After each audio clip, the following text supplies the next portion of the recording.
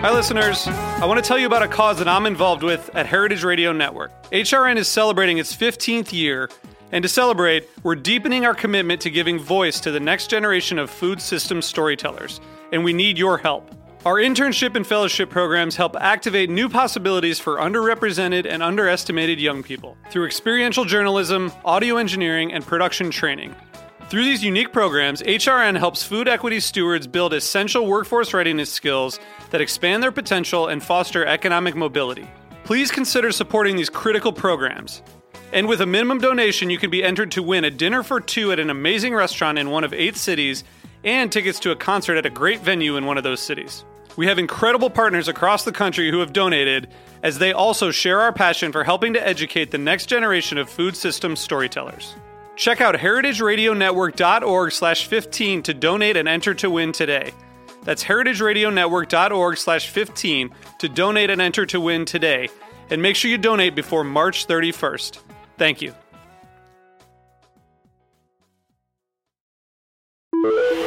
Osiris. Welcome to Wheels Off, a show about the messy reality of the creative life. I'm Rhett Miller. That's when it got wheels off. We started up and we ain't gonna stop. Oh, said I like it or not. That's when it got wheels off. Nicole Atkins is an old friend of mine, even though she's still young. She's such a hard worker, and she's such a natural talent.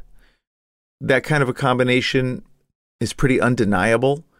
I've been in awe of her work ethic, her big engine. I probably referenced that during the course of the interview. I admire Nicole a lot, and I like Nicole a lot. And we've written songs together, and we've done tours and gigs together, and it's always been fun. She lights up every room she's in. But she's still a complicated person, fraught with depth and emotion and weirdness and tortured moments. All the things that make artists, embodiments of the cliche that we carry around for good reason. Artists are weird, sensitive people in general. And 100+ episodes into Wheels Off, I have not been shaken from the belief that there's truth to that cliche. So Nicole Atkins joins me from her home in Nashville. I wake her up. I think you can hear her making coffee, maybe lighting a cigarette. She's keeping it real on the mean streets of Nashville. And I'm so glad I got to talk to her. I've missed Nicole a lot over the last couple of years, and it's great to catch up with her. She put out a record during the pandemic called Italian Ice. It was a super fun, feel-good album. And then she just is releasing the reimagined version of that album that she did down in Memphis called Memphis Ice. And it's even more feel good, if that's possible. She describes for us during the course of the interview what she has in mind to come next. And it's exciting, as usual with Nicole. So please welcome to Wheels Off, the great Nicole Atkins. Welcome to Wheels Off, Nicole Atkins. I'm so glad to have you, my old friend, finally on my program. How are you doing? I'm good. It's good to see your face. I know. Even though we're talking. Did I just mess that up? No, there's no messing up. Oh, I see Elvis Costello hiding behind you. This year's model. Yeah, I've got Elvis Costello and Nick Cave and Scott Walker.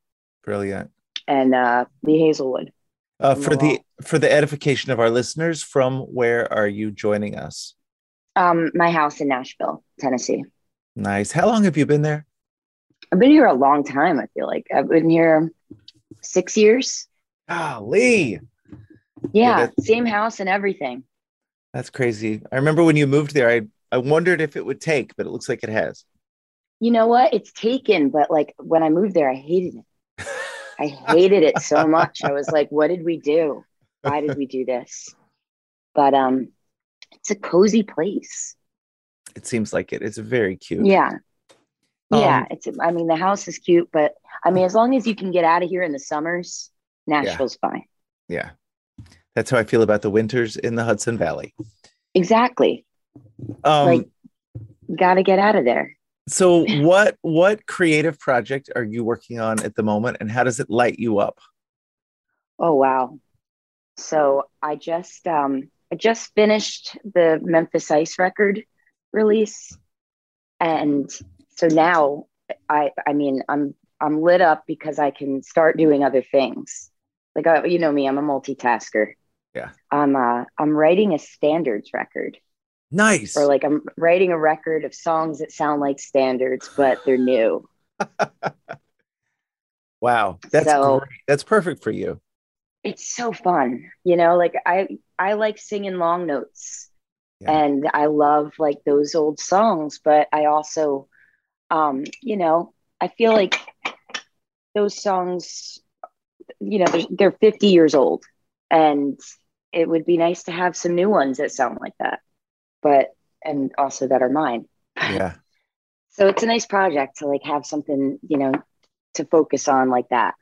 I feel like those songs traditionally are written on a piano or keyboard or whatever. Is that something Yeah, you are you doing that? Do you play I piano? write. I have a piano, and I mess around on it. I am not very good at it. I won't play it in front of people, but I'll write on it, Nice. you know. And I write most of my songs like just using my voice. Yeah. I'll just start with melodies, Yeah. and then I'll go to the piano or the guitar and find out what chords it is, and then just put them there thusly. Ooh, that's so great. How's it going with the Yeah, writing standards? Because it's a funny challenge to give yourself. Like, I'm going to write a song that sounds like it'll last forever. yeah, it's good. It's actually been easier than like writing, you know, rock songs.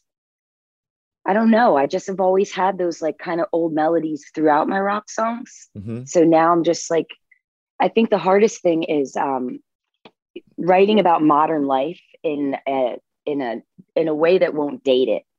Yeah.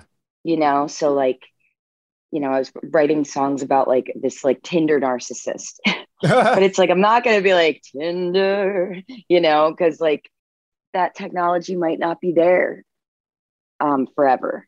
Yeah. So it's like the point is like I'm trying to make it so it's like it's there forever.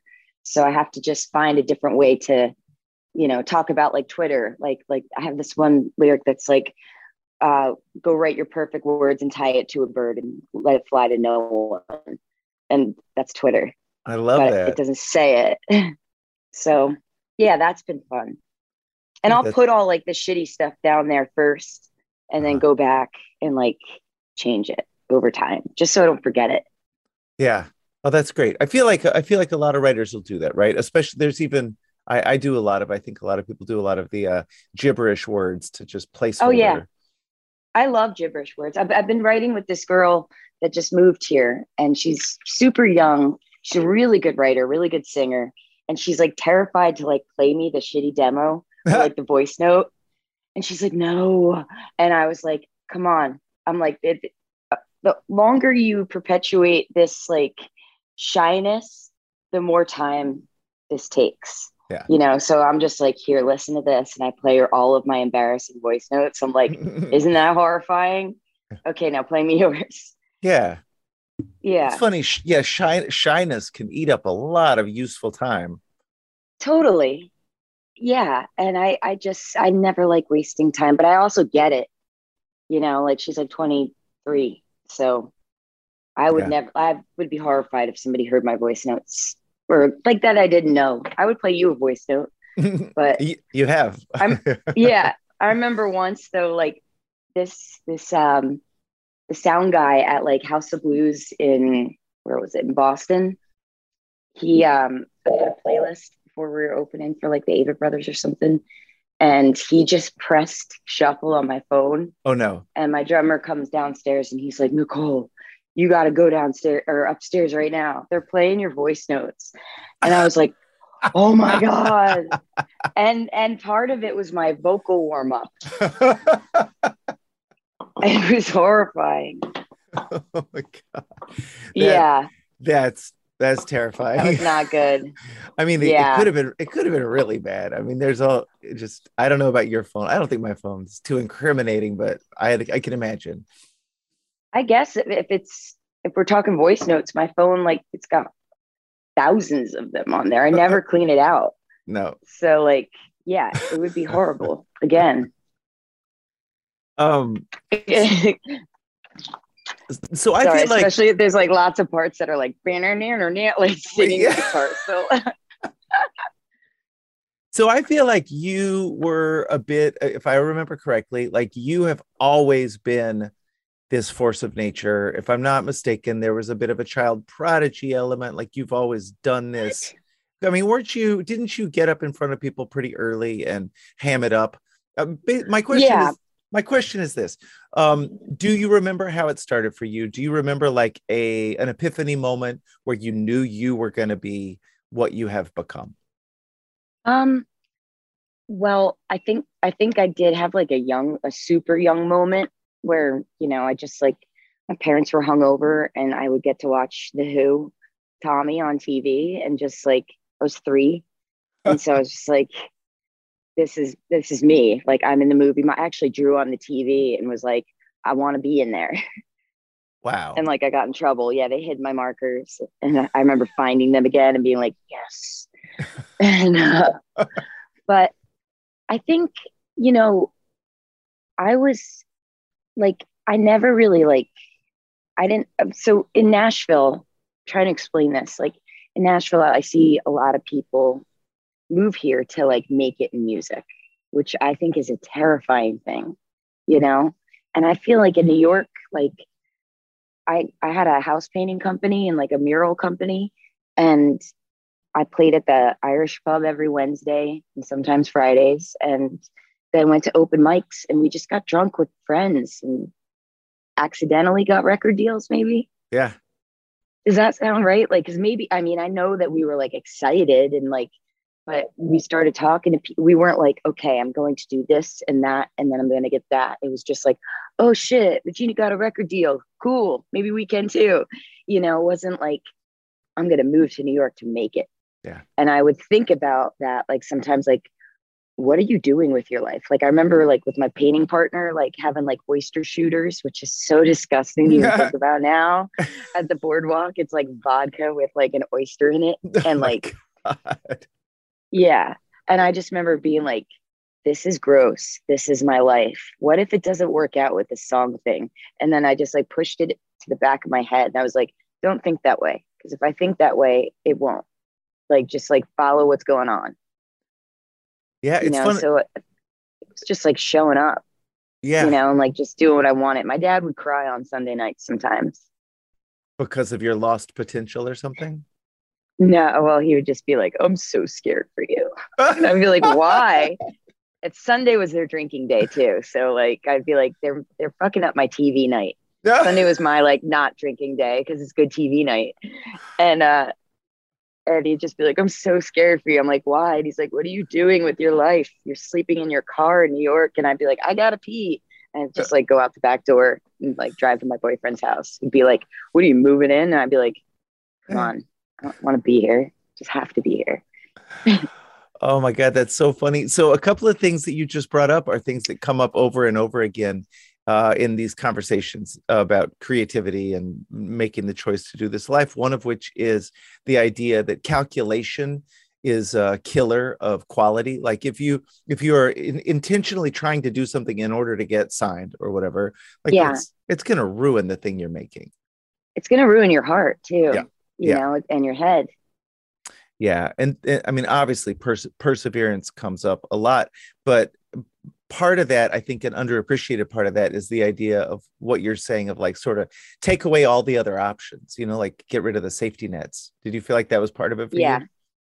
I love that you could drink in New York till 4 a.m. And I met all these really fun people, and I was inspired by them. Like in Asbury Park, I was kind of like writing by myself. And I didn't like I remember like going to the anti-folk hootenanny on a Monday. Did you ever do that? I never got to do like it. You're already, oh man, you would have loved it. I lived it, but I didn't attend it. You lived it, but it was so fun. Like I remember like the first night I got there, I saw the Moldy Peaches and they were in their outfits and like Regina Spektor and Langhorne Slim. And I was like, who are these people? And everybody was so like, they each had their own thing. And like, I showed up in like my uncle's cowboy hat and like a pair of striped bell bottoms. And everybody's like, "Are you from California?" And I was like, "No, from New Jersey." It's just what I thought was cool. But Did you like get up? Do you remember getting up in front of people? Well, it's funny. I wonder because to me, like your voice is such a like I've always thought of you as a great writer. We've written together. Like I you just know. found a song we wrote together the other day. Oh yeah, yeah, yes. There's unused, unmined Yeah, diamonds we there. did the vaults. Yes. Yes. Um, so anyway, my point is I don't mean to take away anything from No, no. you make a lot of great art, but you also have this superpower, right? And I just wonder, do you remember like when you first unleashed your singing voice on people and had them, jaw drop, look at you like, what the fuck just happened, Nicole? Yeah, I do. Like I remember going to like I did theater, Mhm. did musical theater, and I always thought that like you had to be a soprano to be a good singer. And I'm a terrible soprano. I mean, listen to me. But yeah, I heard this Judy Garland song, Johnny One Note, and I was like, whoa. She's like, whoa, like sings that long note. And I was just like, I just tried it, like walking to the beach one day, and I was like, oh my God, I can do that. And then I did it for an audition and like at this like little community theater program I was in. And like I got parts. And then this like other guy from another theater company like came to scout for like a bigger theater. And he put me in a musical that he wrote like about the Titanic. So I got to like take off of school and stuff. And it was like it's weird. Like theater led me to rock singing, even though like I always like sang with the radio, and like I had a band in high school where me and this girl sang harmonies together. And we did Jesus Christ Superstar, and I got to be Judas, but I was like listening to lots of Joe Cocker. And so the guy, like I Yes. showed up to the audition in a beard, and everybody was like, because all the guys were like, there was no guys that could sing that Dude. part. And so I was like, That's the juiciest part in that whole musical. I'm obsessed I with the know. part of Judas in that musical. Me and my friends from high school still talk about it. Like when we get together, we'll sing songs from it. And like, but I remember like the guy from my old theater company. This was when I was a senior in high school, and like he came to the show and he's like, "You're a gospel singer." And I was like, Hmm. "Cool." But yeah, so traffic and Joe Cocker and theater. And I don't know that I've ever heard anyone So nerdy. say the sentence, "You're a gospel singer. You're a gospel singer." I It's know that's a very white Jersey thing to say to a girl at the Catholic school high school play. oh, but I, having heard you sing many times, that's pretty spot on. I love it. Okay, so you present as very, um, well, I don't know, if not together, at least driven. I'm not saying you're not together, but like that's not the first thing. Like you have a giant engine. You're always working. You're always doing like 10 things at once. Just like looking at just your Patreon alone is exhausting. Like you I always do a feel like I'm lot. not doing enough. I know we all do, but I wonder what because I'm sure I've done now over 100 of these interviews. Yeah. Every single person has confessed to having voices in their head, like negative voices, so internally generated obstacles, stuff that they create inadvertently in their own mind, and then they have to overcome this stupid thing that they built up in their brain. So I wonder Yeah. for you, what have you figured out to get through those internally generated obstacles?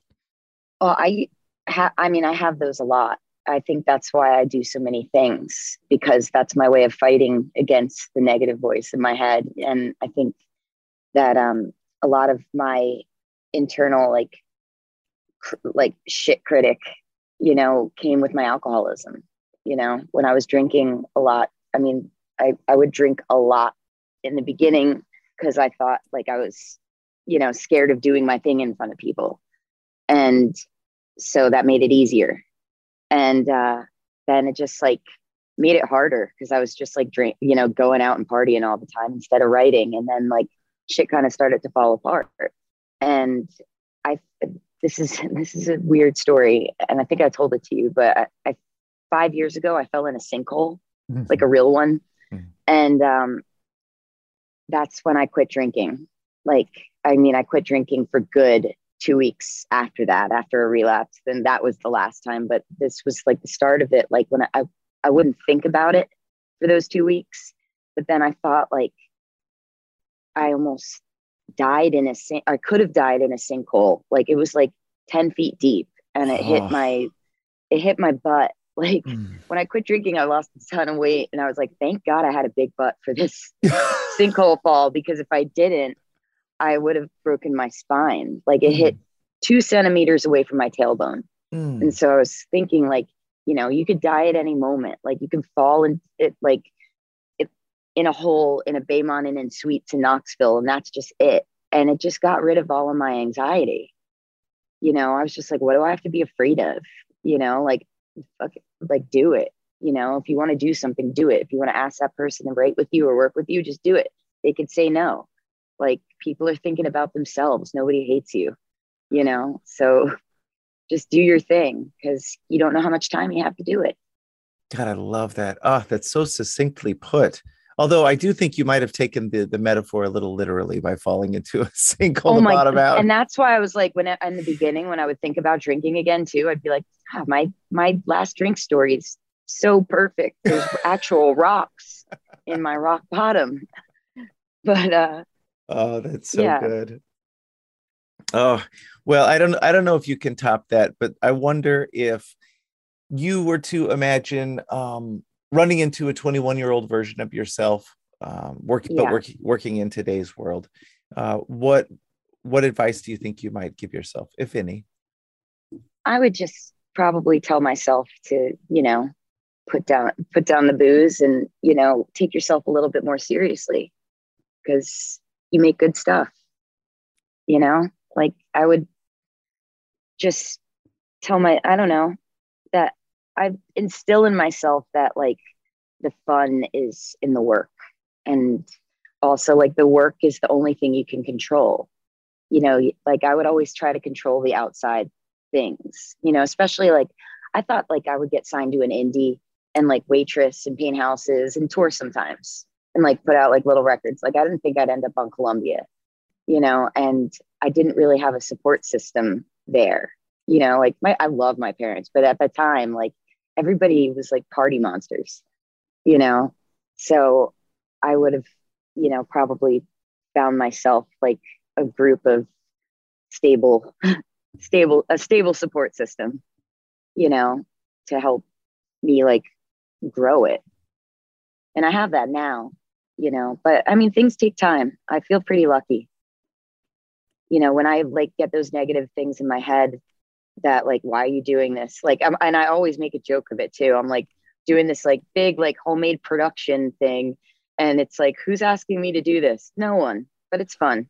You know, like all the money I make goes back into making the next thing I want to make. So I feel pretty lucky being able to do that. Yeah, I love that. It's funny. I've always tried to avoid regrets, but I do wonder sometimes what you're talking about. If you could go back to your younger self and say, hey, you could get a lot more done if you weren't so wasted all the time. I know. Me and you used to have some pretty epic drinking nights. Oh my God. But we remember the first time I saw your band, you were kicking whiskey glasses around the stage. And I was like, oh boy. It was funny though.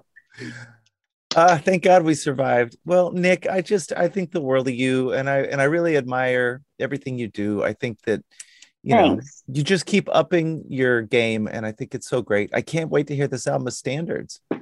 Yeah, I'm gonna call it High Standards.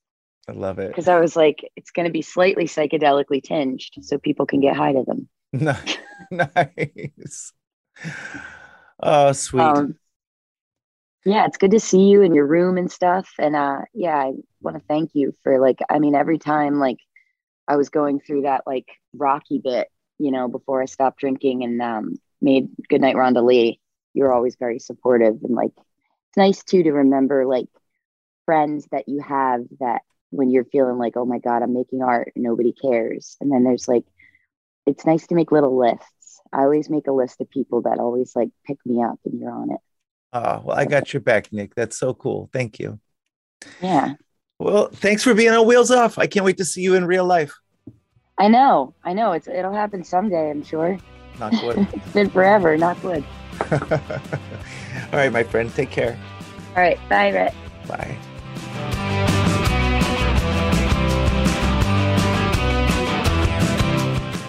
All right. Thank you so much for listening to Wheels Off. Please be sure to rate and review the show on iTunes. That helps us appear higher in the search results and lets other folks know that it's a cool podcast to listen to. Also, as the kids say, don't forget to subscribe on iTunes, Stitcher, Google Play, or anywhere else that you listen to shows like this so that you never miss an episode. This has been Wheels Off, and I'm Rhett Miller, encouraging you to create every day. Thanks, y'all.